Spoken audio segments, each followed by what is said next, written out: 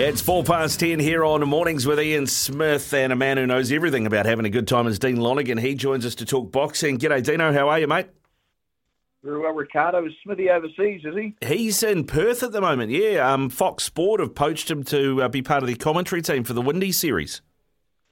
Mate, how good is that? They obviously rate him as a commentator because he's world class. There's no doubt about that. Mate, you're not wrong. Smithy is one of the best kicking around, I reckon, and we're lucky to have him here, mate, to be fair, but good to see him getting that opportunity with Fox over in Oz, part of that Australian commentary set up and keeping the Aussies honest, which, takes some doing, as you'd be well aware. Oh, it's not easy, I can promise you that. Now, Dino, lots are going on in the world of boxing this weekend. I'm not sure where we should start. Maybe let's start with David Light, part of the team at Peach Boxing. It's ranked 6th in the WBO in the cruiserweight division. He takes on Brandon Glanton, who's ranked 7th this weekend over in Florida. His second fight over in Florida in a few months. He wins this. A WBO title shot is on the line, you reckon? Well, potentially, he can be taken on Lawrence Okoli, but we'll wait and see if that's the case. He's got a very big fight ahead of him in Glanton. Glanton's very, very tough, got an incredible knockout percentage, and it's a real fight. It's by far and away David's toughest fight to date. He fought a Cuban in Florida about 4 or 5 months ago who he knocked out in the second or third round, which is quite an outstanding performance from Dave. But if he can get past this one, mate, he fully deserves a title shot. But I'll be dubious to see if it is really an eliminator, because both guys sit at 5 at 6, and you've got sort of 1, 2, and 3, and 4 ahead of them who'll be looking for their own title shots. So let's just wait and see what's happening, because sometimes promoters can take a little bit of license, as you know. Yes, I know. Yeah. Now I watched a bit of Bulletproof Brandon Glanton's last couple of fights. That left hook is a lethal weapon, but he seems to walk forward with his head down a bit, mate. And he looks, from what I saw, the last fight I saw of his, he got hurt by the uppercut a couple of times. So there are ways that David can really pick him apart, I think. One of Dave's great strengths is that he's got a fantastic coach in Isaac Peach. And Peachy, I think, he's running a little centre of New Zealand, if not global excellence, out in West Auckland / the Waitakaries, where he's got his 5-acre farm and his boxing gym sort of overlaid on top of that. Isaac's an outstanding coach, and if there are any deficiencies in Glanton's game, and every boxer, no matter who you are, has deficiencies, mate, he will find them and try and exploit them. Mate, it's another famous son from West Auckland. I don't know if he ever ran around for the Glen Ora Bears, but he's doing West Auckland proud still. I don't think for 1 second he ran around for the Glen Ora Bears, or indeed the Suburbs Rugby Club, or the Waitemata Rugby League Club, or Mount Albert, all those other great West Auckland clubs. But Peachy certainly had a great history in boxing.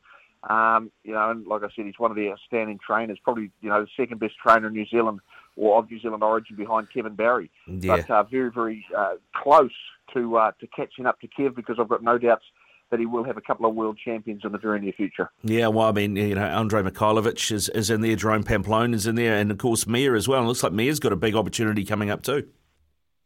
Yeah, Mia Motu, she won in Dubai only, I think, 1 or 2 weeks ago. And, of course, Pamplone and Mikhailovich are both in my stable. And, mate, I've got to tell you, they're exciting young men. They've had a fantastic year this year, knocking blokes out left, right and centre, improving their worth. So they're going to kick on to greater things. We're just putting some plans in place right now. So it's a very interesting time, I can tell you that. Yeah, mate, exciting time. I tell you, another bloke who's pretty exciting, who's also part of your stable, is Justice Huni. He had a great fight against Kiki Lutali. You would have learned a lot from that fight, because Kiki really pushed him, and that was a tough fight and a good win for Justice. Mate, Kiki come across in incredible shape and put up an incredible fight. And based on that, he'll be getting a lot more fights going forward, particularly in the States where guys want to test themselves. Kiki, we were very impressed with his durability, his fitness, and he can throw some big bombs, and his ability to take punishment. Goodness me, he had a black eye that as bad as I've ever seen 2 or 3 days after the fight. He did take an enormous amount of punishment. Justice is one of the best up-and-comers on the planet in the heavyweight division, just gone in the top 15 WBO. And, mate, not too many fights away before he's got a world heavyweight shot himself. Yeah, how's his hand? I mean, he apparently broke his hand in that Lutali fight. It's the second time he's done it. Are you guys concerned at all? Mate, didn't break the hand. He's just got some bruising to it. He can now close it. So another 1 to 2 weeks, and he'll go back to the specialist to see if it's broken. Just some ligament damage, and time will tell, that long it takes to heal. One of the problems has been Justice and his dad decided to move away from what they call foam gloves into a composite horsehair and foam glove, where it doesn't offer as much protection for the hand or for the knuckle, but they're called a puncher's glove, and they allow you to punch harder because your knuckle's more exposed and made it hurts a lot more. But of course, what's happening is you've got these, Justice has got the biggest hands in the world, and they're connecting on people's faces, and it's bone, whether it be a forehead or whether it be a cheek, and his hands have been taking some punishment. So I think they're going to move back to the foam gloves 100%. Yeah, all right. Hopefully we see Justice get that title shot soon, mate, and he can stay healthy. Another guy that we like to keep an eye on, mate, is our very own Joe Parker, someone you've had a lot to do with. He's back in the UK at the moment. Talk is he's going to have another fight early next year in 2023. I'm not sure who that's going to be against. Dillian Whyte, I guess, kind of makes sense for both guys. What do you reckon? Well, a Dillian Whyte fight would be amazing for Joe, because I think Dillian's past his best, and I think Joe would beat him quite comfortably. And I think I get asked a lot about Joe Parker, and people say, "Oh, he's done this, he's finished." And I'm going, "No, he's not. Joe's got a huge career in front of him. He's probably making in excess of $1 million a fight, and he's only one, maybe two fights away from getting right back into world title contention. Like a Dillian Whyte, a win against a Dillian Whyte or in a fight like that, mate, he's right back in the game." So expect some great things out of Joe Parker over the next next 1 to 2 fights, and that's all he needs to win to get back where he was. So, don't write Joe Parker off yet. There's plenty more to come in that story. Yeah, well, I mean, he's 30-3, right? And it's long gone are the days where you had to have a clean record or only one loss before you could get a title fight, because that heavyweight division is just so competitive now. Everyone's beating everyone else. Well, exactly, with the exception of Tyson Fury and Alexander Usyk. And where you can probably thank the UFC for for throwing guys into big fights, and guys take losses where they still get title shots. And it's not the end of your career if you take a loss, and you don't have to go through your career unbeaten, to get to the top and make good money. And Joe's certainly still at the top, making good money. And whether or not he gets a title shot again, well, it's going to come down to who he fights and how well he fights. But I can promise you this: he's making serious money along the way. And at the end of the day, the goal for Joe Parker when we signed him was two things. One, he comes out wealthy, but secondly, he comes out healthy. And I think you're going to find that that's the case with Joe Parker. He's going to have, he's had a very successful career to date. He's going to continue to have a successful career, and when he retires, mate, he's going to be very, very well off, and in a perfect world, still very healthy. Yeah, which would be great. I mean, a man who lives off his jab. I remember when we went up to Bethlehem, PA, for his first pro fight in the US, and got to meet Larry Holmes. He's another man who lived off the jab and has done very well and stayed healthy and wealthy. Mate, that's you've got a great memory, Ricardo. That was a great trip. Where did we go? It was Pennsylvania, wasn't it? And we went to, where was it? We went to the Rocky Steps. We did all sorts of cool stuff on that trip. Mate, it was fantastic. And then up to Bethlehem, the Sands Casino, wasn't it? And we took the Butcher up there as well. It was a great trip. And that's where we also that was where the ironworks was, wasn't it? The iron factory. Yeah, that's the one. Mate, they did great. I know this is slightly off topic. They did great things with that facility because it was an old. They built a lot of the World War II US ships there and then floated them back down the river.